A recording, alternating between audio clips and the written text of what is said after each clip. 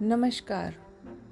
प्रशंसा चाहे कितनी भी करो, किंतु अपमान बहुत ही सोच समझ कर करना चाहिए, क्योंकि अपमान वो ऋण है जो हर कोई अवसर मिलने पर ब्याज सहित चुकाता अवश्य है। 21 अगस्त 2021 आज की प्रेरणा।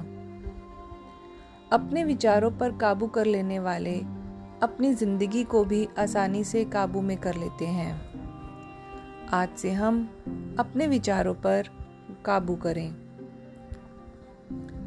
आइए अब चलते हैं सत्य की राह पर। हमेशा भाग्य के भरोसे कोई भी नहीं जी सकता है, इसलिए कर्म ही असली भाग्य है। किसी का बुरा करके कभी भी खुशी नहीं मनानी चाहिए, क्योंकि ऊपर वाला जब भी हिसाब करता है तो वो संभलने का मौका तो क्या, रोने के लायक भी नहीं छोड़ता है।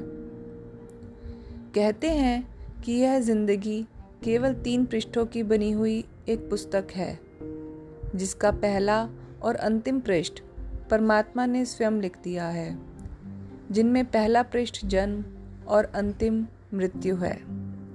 परंतु बीच के पृष्ठ को हमें स्वयं ही भरना है, और वह भी प्यार, विश्वास और मुस्कुराहट के साथ।